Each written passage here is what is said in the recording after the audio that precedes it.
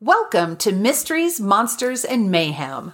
I'm Shannon Lawrence. And I'm MB Partlow. Quick content warning before we get started. This podcast may contain language and disturbing content, so enter at your own risk. Intro music. Dun, dun, dun, dun. Heidi-ho! What did I say? Ah, damn it. Hi-O Silver to my son yesterday because he was driving me somewhere, and he's like, what? And he goes, oh, okay.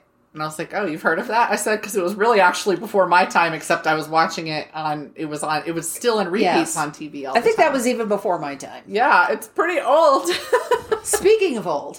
Oh, shit, what? Speaking of old, how old did I feel at karaoke on Thursday night? You know what? They were playing my music even. It was actually a lot of my music, which was good, but I don't actually like I feel like people are aware of this at this point since I did a whole, probably bitched in 2 episodes about a woman yelling throughout an entire horror movie. But when they get up there and they're just yelling and, growly speaking. Doing the screamo. Yeah. I was impressed by the DJ, Sammy, I believe. And they were really good at the growl. I like the growl. I can't do that, so I'm impressed by that. I asked thing 2, is that like the karaoke you normally go to? And she just kind of laughed. She's like, no. And she said to me, I know you don't like it, but can you admit that some of them do it really well? And I said, oh, yes, I can. Obviously. But I said, I think I might have enjoyed, and here's how really fucking old I am. I might have enjoyed it if the volume was just a little bit lower. Yeah, it was a small space, and it was really a very small space, and I don't think they accounted for. But that's the thing is, again, Sammy seemed to be aware of being able to do the growl without it being. Yes. And then, so the one that 3 of them did together, including him, 2 of the 3 of them did their parts really well. And the one that was doing the growly, screamy thing was actually really good at it. And so I could appreciate that. But and the third person acted like they'd never heard that song before. Yeah. And couldn't read. Yeah. They were not prepared to be up there with. No. Then there was the woman who did Tainted Love. She was the woman with the pasties under her dress. Yes. It took me a minute looking. What is wrong with am I seeing her whole nipple? Why is it shaped like that? Why is it so big? Oh, it's so dark. Yeah, there is. Star-shaped. What an unusual birthmark you have now. And then I was like, oh, it is star-shaped. Oh, it's pasty. Yeah, I after a while. But I kind of thought, I sat there thinking, because she was really emoting the song. And it was Tainted Love, which is one of my favorite songs. Mm-hmm. And I thought to myself, if you don't know the fucking words, quit closing your eyes. So, because she would open her eyes and then she'd look around trying to catch her place. It's like, oh my God. And then the guy who did White Wedding. Oh, yeah. He was really bad, except when he really belted out the White Wedding. Yeah. That part, and I'm like, dude, you just need to put more oomph behind your singing and you'd be fine. I love the ones that surprised me because they're really good. Yes. And then there was a really big guy that got up near the end and his voice was amazing. And I was like, what is happening right now? And it was high. Yes, it was, tenor. Yes. Yeah. But the problem with that one, his performance really was amazing. However, it's in, we were at the Burleby, which is a local burlesque club, La Burleby. And so there was a big screen hanging on the wall, and there were various performances going on. So there were burlesque performances and pole performances. I think those were predominantly. So, and some were single performers, some were a fucking stage full of people. So this big guy gets up, and I mean, he's big, and he looks kind of, yeah, he looks very tough, and he's got this beautiful tenor voice, and he's singing his heart out, and he's really a good singer. And behind him is a burlesque performance on the screen with a woman wearing a skirt made out of bananas. Yeah. So flipping out behind him, you see a foot, and then you see bananas flipping around. And I could not stop looking at the bananas. I did find that screen deeply distracting, and they shouldn't have done it. And also, I would get distracted. I might be moving to the music of what they were singing, but you can see rhythm when you're watching something without sound too, and then it would be a different rhythm when what the person was singing, and then I get totally distracted into that rhythm because I was looking at the screen, and then I'd be like, oh wait, the song, and then I'd switch back to that. It was My brain didn't like that at all. Now, I will say that sometimes the rhythm of the performance matched the song, which was hilarious. That was. That was quite special. And then one of them, and I know she's one of the burlesque dancers. She was one of the newer ones. I may have only seen her perform like once, maybe twice before I stopped going, but because we didn't like the venue. Wasn't comfortable smushed up against other people watching burlesque, and I find that deeply uncomfortable. Yeah. And also I want a table because if you want me to buy drinks, putting them at my feet so they spill is not enjoyable. But anyway. No. I forget. Oh, they sang a song from Chicago. And then halfway through their performance. She had the long hair, but it was shaved on the side. Yeah. She was adorable. Yes. And she sang really well. Yes, she could. But halfway through her performance, right behind her on the screen, popped up a piece from Chicago. I saw that. And I was wondering if it was the same song or not. I was trying to figure out. Then I got distracted. But see, you can't. I'm too ADHD to have a screen behind you playing something that has no relevance to what you're doing. Right. Or apparently when it does have relevance but is now offset like a bad piece of row. It would have been like if they had the screen playing music videos with no sound. Yeah. To what they were saying. And the most puzzling thing to me was, so the DJ, I don't know if they're called DJs, but that's what I don't know. That's what I'm calling them. That's what we're calling them. The person in charge was maybe 30. Yeah. Ish. And knew all the songs, knew a lot of the people. Well, that's what you're supposed to do when you go to the same place. You get to know people, and you have to be willing to get up there and sing and get things started. They seem very natural with it all. Yes. And they were training someone new. Look, it was in his 60s, probably. At least. Probably 60s. Crusty blue collar. Not a very big guy. And the first song he performed, he got up and he said, "This is a song. I have a 15-year-old daughter, and this song is for her." And I could not make the connection between his daughter and this song, because it was like, when men grow up, they become babies again. Well, but because they become babies because their daughter's being courted. Did you hear those parts? I might not. Okay, so it's a dad, and now his daughter is old enough to be dating and having men after him, and then that made him emotional, and so men became babies. I've never heard that song before. I get it. I wasn't making the connection, probably because he was really bad. He was. And I leaned over to Thing 2 and whispered in her ear, "Do you want me to get up and dedicate a song to you?" No, thank you. And she looked at me and said, "Go for it." Nothing like a child who can call you on your bullshit. That's right. So, yeah. And so we hung out for a while, and some of I was like, that would not be, I'm glad that exists for people who like that style of music, but I'm like, if I'm going to go listen to karaoke, that is not the karaoke I want to listen to. I went to probably like Irish bar type feel place down off Academy, near where it's about to come, South Academy, and there was a good variety, Prince and stuff like that. Yeah. So that one was probably one you might have enjoyed more. Probably. I've been to back when Navajo Hogan was open. Yeah. I went there. Were you there? I was there. So the karaoke was, I mean, we were dancing to it, which is why I like dancing. Yeah. I'm not going to sing. I don't do karaoke because once upon a time I could sing, and I'm not going to remind myself how I can't anymore because something ruined my voice. See, I would love to get up and sing. Well, why didn't you? Because I am tone deaf. I can't sing. And I know that. And it disturbs people when I sing because I'm so bad. But I enjoy it. They were bad. That's the point of karaoke. That's true. People be bad. I'm just going to hurt my own feelings if I try to do it. And so I'm not going to do it. And I know Not that I even sing bad now, but my voice cracks because of something I was put on before. So. And I know that if I got up and sang my heart out, some song that I picked, I know that you guys all would have cheered. It's true. You would have applauded for me. Sung loudly with you if you needed. So, like we all did for White Wedding. Yeah. And the guy who was dressed in the Beyonce shirt. Yeah. The white jeans and the black Beyonce shirt. I was thinking of Freddie Mercury when I looked at him. Oh, yes. Yeah. That too. Who said that? Somebody said that. Said what?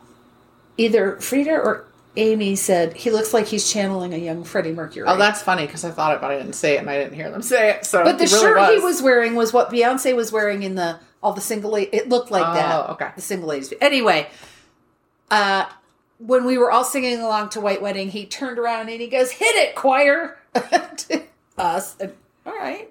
That's what he said. I can't fucking, here's the other problem. I am hard of hearing and any background noise makes it so I can't hear words. So that's why I just kind of sat up there and ignored everybody because I was like, every time somebody tried to talk to me, I was like, I don't know what you're saying. I can't actually hear you. Well, when Frida came back with a drink and she said, "This is from your friend Shannon." Oh, yeah. I couldn't hear her. So I thought, and I looked at her and she said it again. And I thought she said, "This is from Shannon's friend Janet." And I'm looking at her like completely puzzled. And then she's terrified that she's been calling you Shannon and your name is not that. And a good time was had by all. But you know what we did? Well, of course, it'll be a while when this is finally aired. But you know what we did yesterday that was magnificent? What? We took a van full of stuff to the ARC drop-off and dropped it off. We got that much junk out of our house. Gotcha. I was so happy. So happy. It's out of my house. Yeah. I need to do that to my mom's house. I'm sorry. Right. All right. I'm going to go first this time. Yes. Segue right into... I can't remember. Yes, now I remember what you're talking about. I'm doing the Pavlorod Maniac. Do you enjoy going to the grocery store? If so, this message is not for you. But if you're like me and procrastinate going to the store, Instacart is a fantastic option to ensure you no longer have to. Save yourself a trip and go through Instacart, where you can get a delivery through a personal shopper in as little as 1 hour. My experiences have been great so far, with my personal shopper texting me before substituting another product, letting me know when they were on their way to my house, and letting me know it had been delivered, all via text. If you click on our affiliate link in the show notes or on our website, you get free delivery on your first order over $35, and you help out our show at the same time. It's the perfect time to give it a try. Oh, I meant to look this up, but I believe it's pronounced. So his name is Serhiy, but I saw a lot of articles calling him Sergey. Huh. So I'm just going to go by his last name after this is what's going to happen. Because I was like, I don't know. Is that what it sounds like in Russian, or are they misnaming him? Anyway, that name, Sergey or Serhiy or something, Tkach. So he's Tkach from here on out. That might not even be right. I don't know Russian. My dad did. He's not here for me to check with. Anyway, Tkach was born September 15th, 1952 in Kiselyovsk, Soviet Union. Actually, I really like the sound of Eastern European and Russian and all of that, but I don't know it. It's fun to pretend. His family was large, his father a miner, and Tkach was the fourth child. It said that he wasn't well as a kid, that he was considered weak and kept to himself. Because he was small, he got picked on a lot, so in his later school years, he took up weightlifting and did really well with it, actually. So he got himself in good shape, and he medaled in competitions. Oh, wow. Well, then he tore a tendon in his arm. Wow. And he was out. No more weightlifting. And he had planned, he was going to take this all the way. He had planned and applied to Omsk Institute of Physical Education to pursue. And then all of a sudden, boom, can't do it anymore. So he joined the army. I mean, don't be too sympathetic. He's a terrible person. He did well enough in the army and took the exams to go to the Sevastopol Naval School. Though he passed those exams with flying colors, a medical exam showed he had a previously undiagnosed heart problem. Boom, he's out of his next career choice. Right? So that's 2 in a row. This didn't disqualify him from the army because apparently the army is the same in Russia as it is here, where they're just like, whatever, you're fodder. Yeah, cannon fodder. Yeah, but it did mean he couldn't go to the naval school. Having been forced out of both those careers due to health issues, he tried to commit suicide. Though the attempt failed, he was booted out of the army as well, finally. He would later tell people he was a veteran of the Soviet-Afghan War, but I could neither confirm nor deny this. And since this is a more recent case, you'll see, we're going into the 2000s. Okay. And there's a lot of shit I couldn't find, because the newer the case, the less there is out there. Yes. He was happy near the sea, so he stayed in the area and became a dog catcher.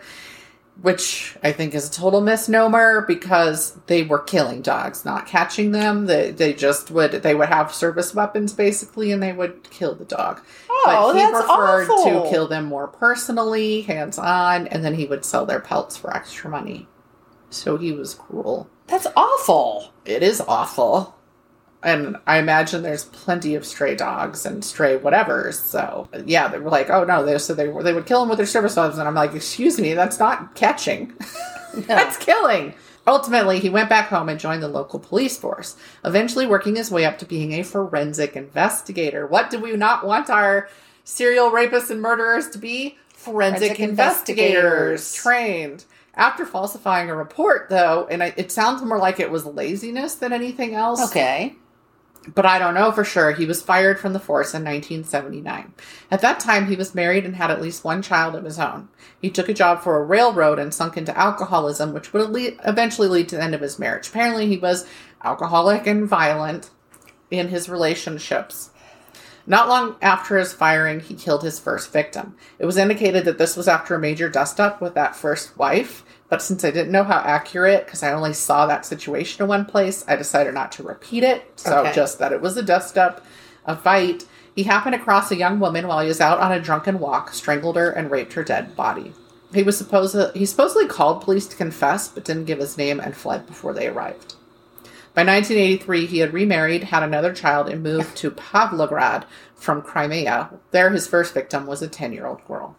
According to his own confessions, his MO was to watch the victims to be sure no one else was around. He would then come up on them as they faced away from him and strangle them with whatever object he might have on hand, such as a cord, the strap of a backpack, their own backpack, that sort of thing. He would then rape the body, making sure to wear a condom and sometimes dispose of the clothing. He kept trophies such as a music book or jewelry and made sure anything on which he might have left fingerprints went with him. Why? Because he was a forensic investigator. Having been both an investigator and a forensic analyst, he knew how to hide evidence that might lead police to him, and he would later mention enjoying jerking around the inept police. Nice. As a motivation. What a fucking prince among men. Oh, he was. Another way he tried to fool them was to commit the killings near railroad tracks. This worked in multiple ways. Firstly, he hoped the police would think the killer was transient, riding in on the rails, then disappearing on another train. Well, he needed a hatchet then, obviously. Clearly. Also, there were creosote treatments on the tracks that smelled strongly enough that any tracking dogs would lose the scent. Okay, that's... Yeah, I know. I mean, begrudgingly. it's clever. I have to say it's clever. I don't admire it, but it's... Yeah, I mean, Throughout the years, he moved around Crimea, Ukraine, and Russia committing his crimes. Most of them were in Ukraine. The body count would mount, with victims typically between age 8 and 18. Oh. The youngest was 8, the oldest was 18. And other than that, they were scattered in between. While he was good about covering his tracks, he would be brought in multiple times for questioning. Some claim he bribed his way out. Whatever the reason, he remained out of prison, bodies of young girls stacking up. Police became desperate to find the killer. As a result, they pulled in other possible suspects, mistreating them, beating them, and in general trying to coerce admissions. One of them they threatened to go after his 2-year-old. Oh my God. Several of these men were convicted of individual murders and stuck in prison. One man was blamed for not only his own daughter's murder, but some of the other girls in the area in 1989. He was arrested and charged with 22 murders. Desperate and despondent, he committed suicide in prison, leaving his widow and other daughter behind to be tormented by the locals for years afterward because he was considered to be this maniac. Serial killer. And like his daughter ended up getting married multiple times and the family wouldn't let her breed because they didn't want to introduce his genes, and the man hadn't even fucking done it. This guy had. God. Another innocent was convicted in 2002 for one of Tkach's victims. He was 14 years old and would end up spending 8 years in prison. Wow. In 2004, a living victim was found. She had passed out when strangled, but hadn't died, though Tkach clearly thought she had, so he'd raped her and left the body behind where someone found her. A man was convicted of the crime and given 10 years. Wasn't him. Now, I will say I'm going to be using victim. There's only one named one, and I'm about to name her, and this is because they were minors and their names were not released. So this is not me not wanting to say who they were. It's just not out there, and for good reason. Yes. Because they were minors. In 2005, he screwed up again, leaving an 18-year-old victim named Olga Topolova alive accidentally. She was able to describe her attacker. Tkach had changed his appearance frequently, so when police pulled in everyone nearby with a mustache, they didn't get him. He'd already shaved it off. And by the way, the one that the 14-year-old was convicted of, Tkach had messed up and one of his gray hairs was left there on her body. Mm-hmm. And they arrested a 14-year-old and convicted him of it. They didn't care about the gray hair. Yeah. But then August arrived. He went to hang out at a lake, watching children in the water the entire time and approaching a group of girls. One little girl ended up being left alone, and Tkach was able to grab her and murder her in his usual way. He'd gotten cocky by now, having been getting away with his numerous crimes for 25 years. Holy shit. He attended her funeral, where the other little girls recognized him as the guy who'd approached them and talked to their friend before she disappeared. Police showed up at his door and he told them he'd been waiting for them. He claimed that alcohol had made him do it, but then he also told them there were two big reasons he'd done it. So it wasn't alcohol. Because a girl had turned him down when he wanted to get intimate when he was a young boy. Some reports said he was 9, others said he was in 7th grade, and it said that she was a classic Soviet girl, and that was, a no-no. And I'm like, Jesus Christ, they were young when he tried to do this anyway. I mean, not to say I wasn't doing some shit in 7th grade, but I came from a very different area. The second reason was, as I mentioned before, to mess with police and prove he was smarter than them, so it was a game, despite having been removed from the force. He also wanted to get more kills than famous serial killers, citing Andrei Chikatilo, who was famous in Russia for convicting 52 murders, but claiming more than 56. He wanted to be big. A psychiatrist for the court said he had something called Herostratus syndrome, meaning he committed the crimes to get famous. But I was like, if he was really trying to draw attention to himself, we've seen those killers who send letters and taunt and make sure the press is picking up stuff and read their own press. And he didn't seem to be doing that. So I don't know. Clearly he wanted to be bigger than this guy, but he hadn't reached that point yet. And so I don't know if that would still fall under that syndrome. And I was like, whatever, they're the psychiatrist. But I feel like he didn't draw enough attention to himself for that earlier. He did try to get people to pay him for interviews and said a movie needed to be made about him by Steven Spielberg. He insisted for $3 million he'd give the story to Spielberg. But Spielberg was not interested. Spielberg is probably like, you can just fuck right up. Right? And I don't even make that kind of movie. Yeah. He claimed to have killed over 100 girls, but investigators could only prove 37. That's still pretty hefty. For his crimes, he was given a life sentence in 2008. So it took, 3 years for this case to get all the investigation in the case. And the death penalty had been abolished in Ukraine in 2000, and that's where he was being tried. Because that's where he was caught. He left 3 ex-wives and 4 kids behind. But that was not enough for him. In 2015, a 25-year-old woman named Elena Bolkina, who had seen him in an interview when she was 16 and had been besotted with him ever since, married Tkach in a prison ceremony. They'd been riding back and forth for a while, her stationery scented with perfume, and had met on opposing sides of glass speaking through handsets. Human rights provisions provide for conjugal visits for married prisoners. And together, they had a baby they named Elizaveta in 2016. Barf. He was 65 at the time. Now, she was 25, so they were 40 years apart. Some of the reports were saying 23 and 63. So just throwing that out there. I don't know what's true. The young woman was disturbing in her interviews, claiming she would have helped him hide the bodies because she was so in love. Her parents tried to get custody of her daughter away from her, citing her actions as showing she wasn't in a sane enough state to have the child. I could not find anything showing they were ever successful. And she did end up making up with her parents and moving in with them in Moscow later. So the couple appeared in several videotaped interviews available to view online. I did watch them. I'm disturbed by her. They were trying to get him early release with plans to live by Lake Baikal. Yeah, she said his age would work for him in that, and that he behaved in prison. Elena was quoted by RT.com as saying, "I love him and I am sure everything will work out for us. He is the harmless one. I am the dangerous one." Such a fucking moron. She also said in that interview, I already have nothing good to say about the type of women who, all the people who were in love with Manson after what he did, all the people who were in love with Bundy, And he'd had that whole situation with a woman, and I can't wrap my head around it. I'm disgusted by it. It's one of the few things that I'm like, I can see their point of view. I can't see their point of view. This person is sick and sadistic. You know exactly what they did.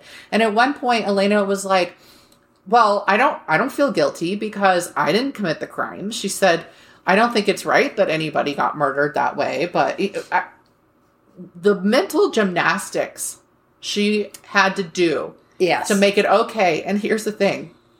Even though she'd been in love with him since 16 or whatever, when she saw him on the news and doing an interview at the time of his arrest. Infatuated. Yes. She did actually write to some other criminals for a while. Oh, so God. She also said in that interview that if she had to deal with ex-wives, she'd kill them, as she was a jealous woman. An interview with the Mirror was done in the apartment where he got 3-day conjugal visits every 2 months. It was an actual apartment with a full kitchen, meaning knives and everything. So somebody would have to check in every hour to make sure she was still alive. And she was like, I'm not scared. He's not going to kill me. Yeah, because you're so special. Oh, wait, you're over the age. I was going to say she was too old for him. Elena insisted that no females be allowed to be part of the crew to be sure he didn't have anyone to lust over, because she felt that her husband was charming and a draw, and any woman would also be interested in him. A reporter said she verbally dominated the interview, and the video I watched showed this to be true. I did watch one of the interviews partway.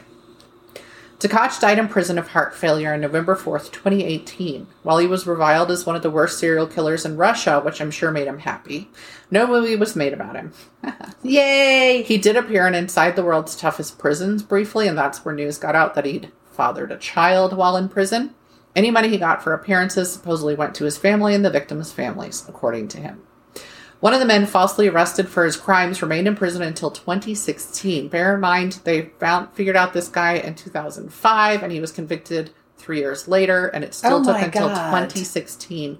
8 more years. For them to prove his innocence, and he was brutalized in prison because they thought he'd killed and raped young girls and was a necrophiliac. Which is funny because I never saw that this dude was actually brutalized in prison. So the actual killer was treated just fucking fine, and the poor innocent man was tormented. Other falsely convicted men were either already out or had died, one at the hands of police. They shot one of them. One article stated there were actually 10 survivors of him, and that doesn't seem far-fetched to me because strangling is so much harder than it looks in movies. And if they were unconscious and even, say, a thready pulse, he wouldn't know. And so that makes sense to me. It doesn't appear he checked all that carefully to confirm they were dead before going all necro on him. Interestingly, Elena did not claim his body after he died for all her big talk, nor did any of his relatives. He was buried in a pauper's grave. His name is not on the gravestone, and that's how famous he is. As far as I know, he never got to see his daughter either, because she was a Russian citizen and Elena was not allowed to bring her to Ukraine. So he never even got to see her, and I was like, haha, fucker. He was once asked in an interview, I didn't write this down. There's, so much on him that I didn't put in here. Right. He was asked in an interview what he'd do if it was one of his kids or one of his wives, and he said, I would absolutely tear apart the person that did that to them. And it's like, if you can see that, then how could you do it to all these little girls? And his bullshit because a 7th grade girl turned him down, it's such fucking bullshit. That's absolute bullshit. Piece of shit. It had nothing to do with that. That was just something you did to get pity. Anyway, my sources, actually primarily deadhouse.org, which appeared to be English, not the first language. So I was afraid that I was going to start writing like that. So it was like... The Mirror and Murderpedia. I mean, there were a ton of tabloid, like British tabloid. He was huge in British tabloids. Of course. And so I was trying not to use those ones much. And Murderpedia really didn't have extensive stuff on him. I think there were 3 little articles that they had on him on Murderpedia. Yeah, sometimes you go to Murderpedia and all they have is the Wikipedia article. Exactly. And I'm like, I want photos. I want details. But yeah, like all of them were pretty vague. They didn't talk about his crimes, but that Deadhouse one had a lot more information. But then I was like, why are they the only ones with this information? How true is it? So there's a lot of stuff I didn't put in there because I just didn't know. I don't know. It was weird. We're being very worldly today because mine is set in Spain. If you're thinking of starting a podcast or even just starting to research it, Buzzsprout is your go-to source for information and hosting. They have tons of videos and write-ups on everything you need to know about recording and distributing a podcast, and they even provide easy ways to get analytics on how your podcast is doing. We use Buzzsprout for our podcast hosting, and through them, we've been able to connect with tons of resources and distributors. Following the link in the show notes lets Buzzsprout know we sent you, gets you a $20 Amazon gift card if you sign up for a paid plan, and helps support our show. A win-win. Not only do they help you get started, but they also do small things to encourage you, such as awarding you badges as you hit various milestones. Join over 100,000 podcasters already using Buzzsprout to get their message out to the world. So be prepared, buckle up. I'm going to mispronounce everything. I just will. So I'm going to talk, I apparently am fascinated with werewolves. I didn't realize this, but I know I did one a few weeks ago. This is the werewolf of Alaries. So, and I don't even know how this came across my awareness. Manuela Blanco Romasanta was born on November 18th, 1809, one of 5 children. At the age of 6, doctors reassigned Manuela's sex to male, and at the age of 8, his name was changed to Manuel. Okay. It's believed his parents were well off because he could both read and write, which was fairly rare in that area at that time. I'm going to back up a step because, sometimes I fall down a rabbit hole and I do share it. Current research believes that Romasanta was intersexual, which basically means a person is born with anatomy that doesn't squarely fit the definition of male or the definition of female. And apparently, doctors are required to assign babies a sex at birth. When the baby, you have to check a box. It can go either way, yeah. Yeah.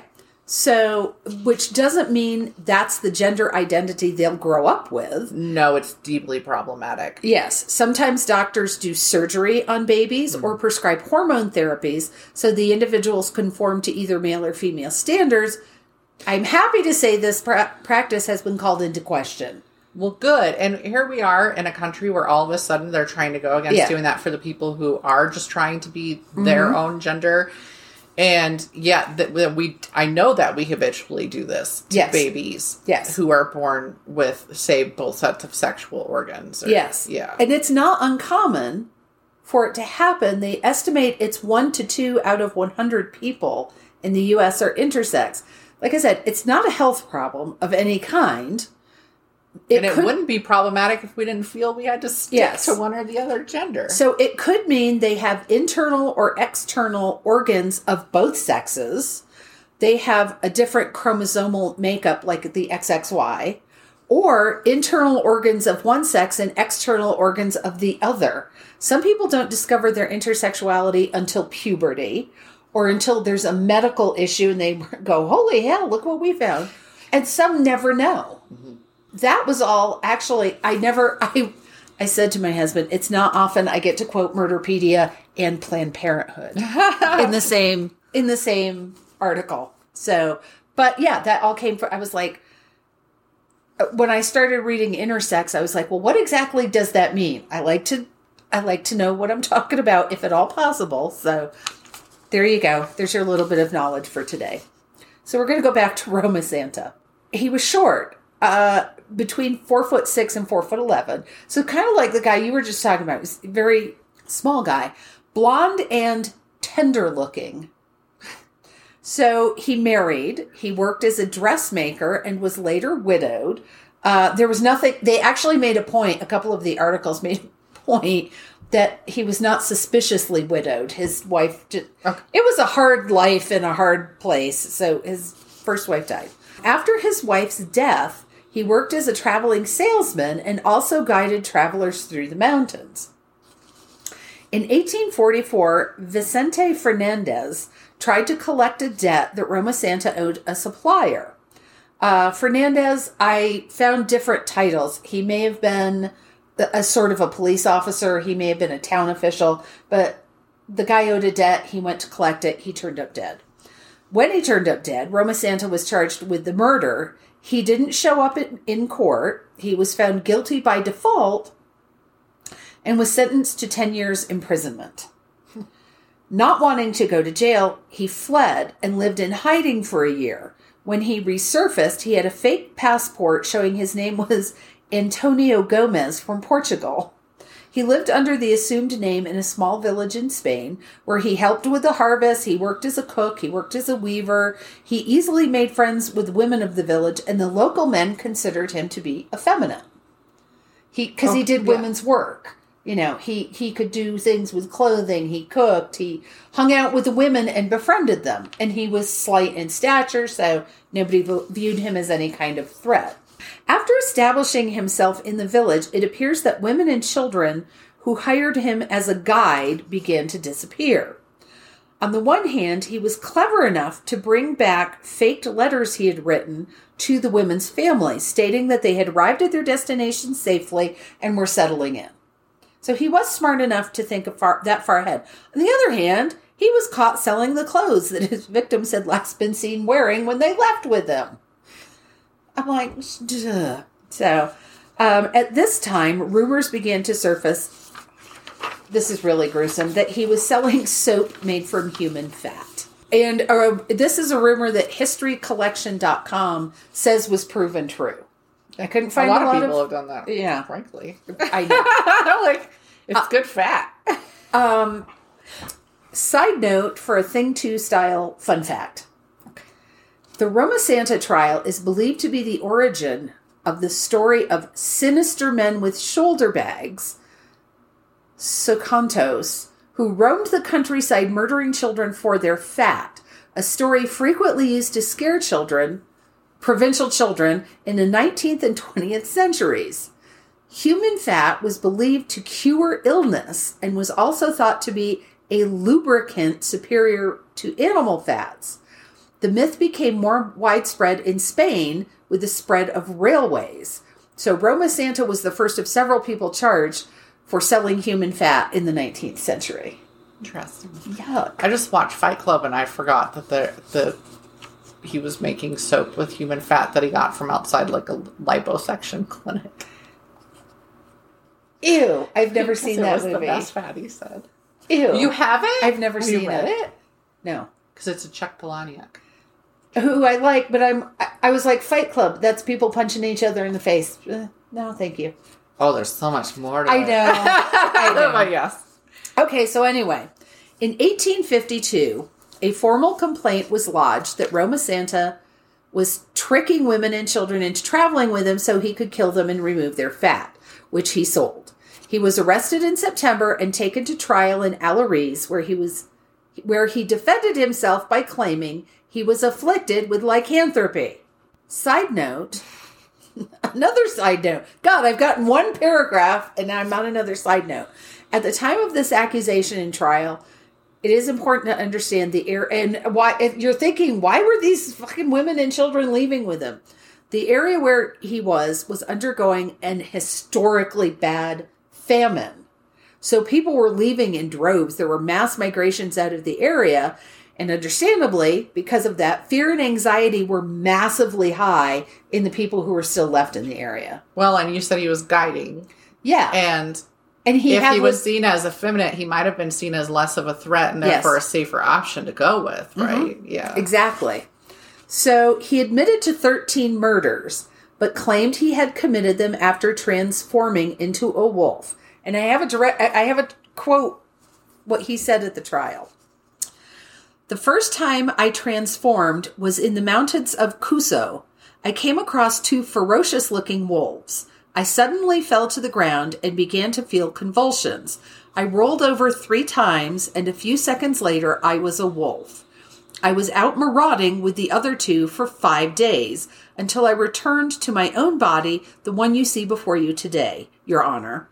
The other 2 wolves came with me, who I thought were also wolves, changed into human form. They were from Valencia. One was called Antonio and the other Don Gennaro. They too were cursed. We attacked and ate a number of people because we were hungry. Okay. I would like to point out at this point that being a werewolf has nothing to do with making soap from the fat of people's bodies. It's not. Also, there was so much. This is such a precedent or unprecedented. I'm not sure where I want to go with that word. This was such a big anomaly in Spanish law. There are over 2,000 pages that were generated from this trial. It is noted as the only case in judicial history in Spain where the word lycanthropy is used. Nice. And I'm like, well, he's obviously not a fucking werewolf. So are you proud of that? You're saying you don't believe in werewolves? I was like, are you proud of that or ashamed of it? It is not clear. Anyway, not being complete idiots, the prosecutors asked Roma Santo to transform into a wolf in front of the court. Uh-huh. Ha-ha! Also, not also, the word is alas. I can't read. Alas, he replied, he had been cursed with lycanthropy for 13 years, which had, to his great relief, expired just last week. Just the week before. Good try, bud. Good try. Yeah. Doctors then presented proof that he was making this shit up. But I have to tell you, the doctors were phrenologists. Oh, the head bumps on the head? They read the bumps on your head. Yeah. I believe they shaved his head and read the bumps on his head to say that he was full of shit. You know how I knew that existed? Men at Work with Charlie Sheen and Emilio Estevez. That was how I knew what a phrenologist was. I don't know. I've seen it come up here and there as a holy fuck. You can read the bumps on someone's head. You cannot. No. Stop it. So, interestingly, sort of, the court did acquit him of 4 of the murders that he confessed to, because upon examination of the bodies, they had actually been torn apart by wolves. Oh. So 4 of the people had actually died in wolf attacks. He was found guilty of killing the other 9. His victims were Manuela Garcia, age 47, and her daughter Petra, who was 15. I have where they were killed. You don't care. Benita Garcia Blanco, age 34, and her son Francisco, age 10. Antonia Iand, 37 years old, and her daughter Peregrina, doesn't have her age. Josefa Garcia and her son Jose Pasos, who was 21 years old. And Maria Dolores, who was 12 years old. So he was sentenced to death by garrote. I'm like, wow. That seems thank you. Wow. That's strangling someone. And even like in a way that cuts into the skin. Like that's yeah. So apparently that was a thing in Spain. They didn't make it up for him. And he also had to pay 1,000 real for each victim. I don't know how you expect a man with no money in prison to pay anyone anything. I'm not saying that I'm not saying that shouldn't be assessed as a penalty, but I've never understood you're throwing someone in prison. How the fuck are they going to ever pay it? I guess if they could get into prison labor, then there's the minimal pay that they get, and that goes to people, not to them then. The sentence was then reduced to life imprisonment. Then the first sentence was upheld. The garroting. Yeah. But wait, there's more chuckle fuckery afoot. A man known as Mr. Phillips was a French hypnotist living in London, following the werewolf of Alariz through reports in the French newspapers. He wrote to the Spanish Minister of Justice, proclaiming that Roma Santo was suffering from monomania. What's that, you ask? I looked it up because I've heard the word before, but I didn't know exactly what it meant. A form of partial insanity conceived as single psychological obsession in an otherwise sound mind. Anyway, Mr. Phillips further stated that he had successfully treated this condition, monomania lycanthropy, through hypnosis and asked that Roma Santo's execution be delayed so he could study the case. The Minister of Justice presented the case to Queen Isabella II, who commuted his sentence to life imprisonment.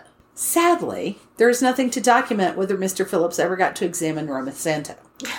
I was very upset about it. I was like, fuck, I've got to know more. There isn't even proof of where and when Roma Santo died exactly. He may have died shortly after arriving at the new prison, after his sentence was commuted, and he may have died of natural causes, or he may have been shot by a guard who wanted to see him change. Other evidence suggests he died of stomach cancer before he even got transferred. So there are several different stories about it. He died, but we're not exactly sure how.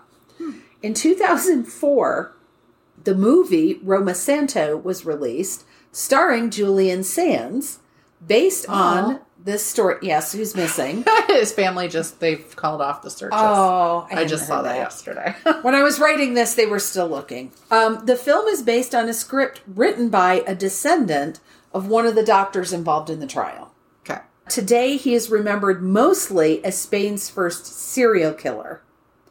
Although this was in the early 1800s, so I'm like, is he the first or the first they caught? The first recorded. Here's the thing. I'm so tired of this is the first serial killer here. This is the first serial killer in this state. This is because you know what? They never fucking are. And there are a billion serial killers that existed before. There's some magical line we crossed. How many Wild West figures are serial killers? Right? That exists, but we don't ever call them serial killers. No. And those were okay, maybe they were the first, but maybe not. Because there's probably been a billion serial killings in places where things weren't being documented. There was no policing on that. They've been around probably since the beginning of humanity. There were probably serial killer cavemen. So I'm really, because I looked up, there was a story I thought about doing, I might do it later, called the Harp Brothers. I've looked at them too. And they're like, they are the first American serial killers. Yep. Oh, of course they are. But so is H.H. Holmes. And so is this person. And so is that person. And none of them are actually the first. So stop it. They may be the first one to be called a serial killer. Yes. They are not the first serial killers. I'm sorry. Custer was a serial killer.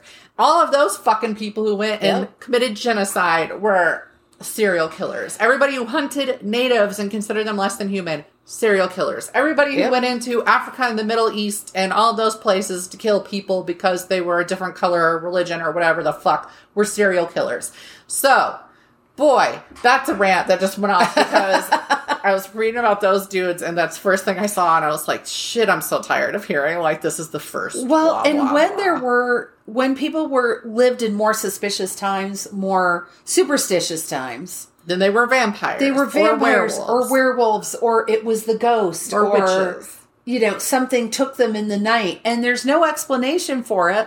And if there wasn't someone who knew how to write in town, in the village, it didn't get recorded. Yeah, so it's hysterical to me. Everybody wants to put it. Everybody wants to write it. Everybody wants it to be the first. It's not the first. It never is. Not by far.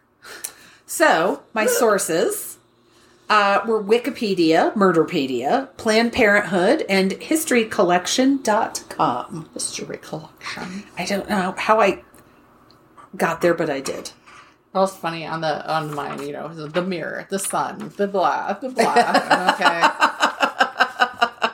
And even, that's interesting, I didn't put as one of my sources because it just copied everything that was somewhere else or somebody else, whatever. Well, the one I did last week, because the Wikipedia article was heavily notated, I would question what they said, and I would go look up the article that was annotated and read some of that. And again, that was the one where I confessed my lack of microbiology skills. So this one was a little easier. Although this one, I could have quoted so much Spanish law, and I just went, well, no, our listeners don't care. Just about the intricacies of why this is still on the law books.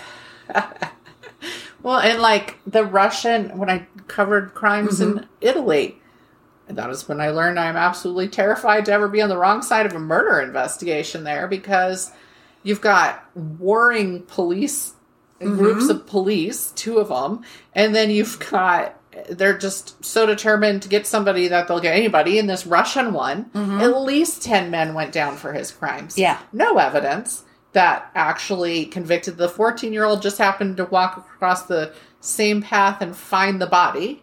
And so therefore it was his fault. Well, and one of them, they lived by the bridge where the body was found. And so they were convicted. And I know you always look at the person who finds the body.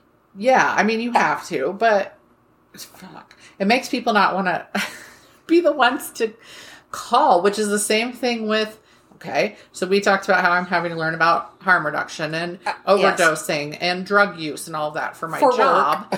And, And I don't even know how many states have it so far. Not enough. States are having to pass Good Samaritan laws because if you are using drugs and you are with somebody who ODs and you call in, 9 times out of 10, the police arrest you because you had drugs, but you were trying to save a life. And that's bullshit.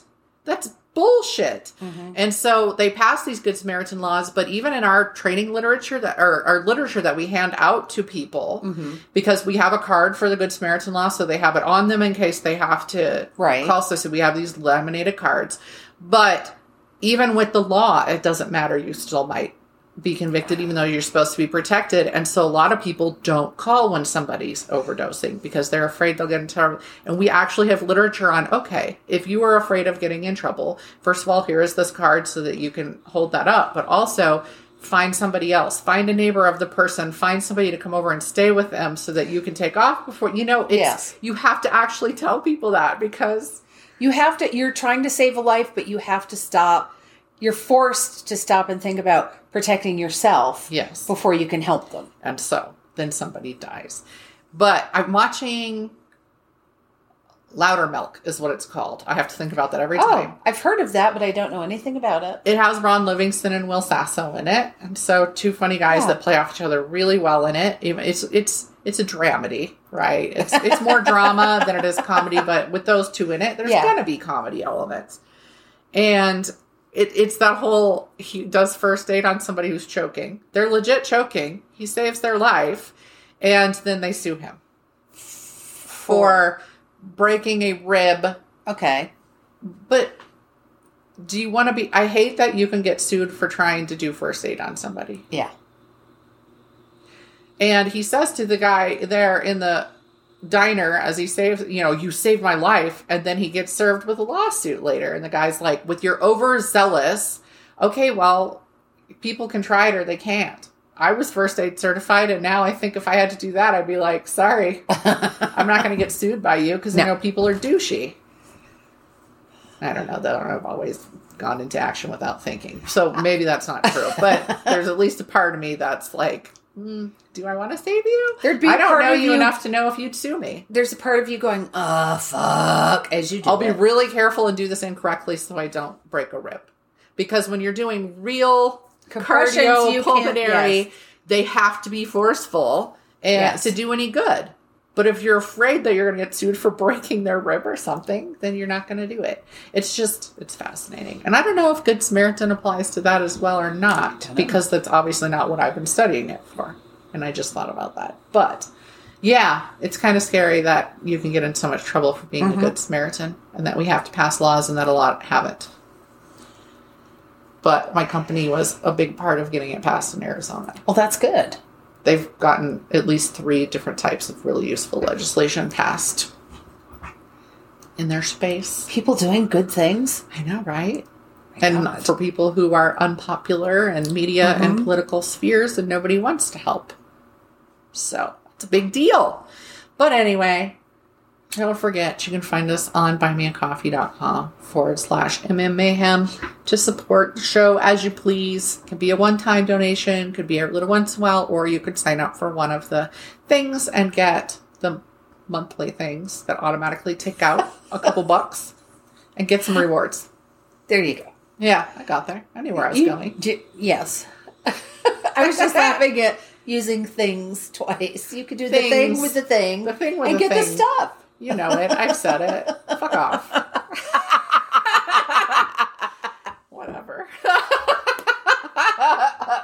I have been brain deep in studying stuff for the last week, and my brain is fried because I was doing it on top of my work. All right. And we will, in future episodes coming up soon, we're going to have some guests. We are. So, it'll be very exciting. Coming up. And then I'll have a book coming out March 17th. Woo! So I'll have more on that. I'm working on the cover, so it should be going out in my newsletter this week. So very exciting. Well, actually, Jeffrey's working on my cover, and I'm giving feedback. So that'll be fun, and I'll have news at the end of. So it'll be sometime in March, earlier air, because I've set up a thing for writers that we get to go in and talk to the medical examiner here That's in / coroner. That's in February. Yep. So this will probably be airing right around, actually. This will be airing right before. Yeah. And then Because a I just big wrote women it on in my- horror thing. So I just we'll wrote it have on my news. calendar, so Let's see. I was like, I got to figure out where because somebody asked me if I was free for something, and I said, hold on, because I'm always saying I'm very boring. I never do anything, and then I sat down, and went, oh, well, I'm doing this month, and this, and I don't do a lot, but I have like one little thing going on every month. So I'm like, oh, I got to get those on the calendar instead of on a tiny scrap of paper, Right. on my or desktop. just an email or just on Facebook. Yes. Yeah, I'm terrible about it. I'm better about it. I've been doing well with my little planner and then transferring it to my calendar lately.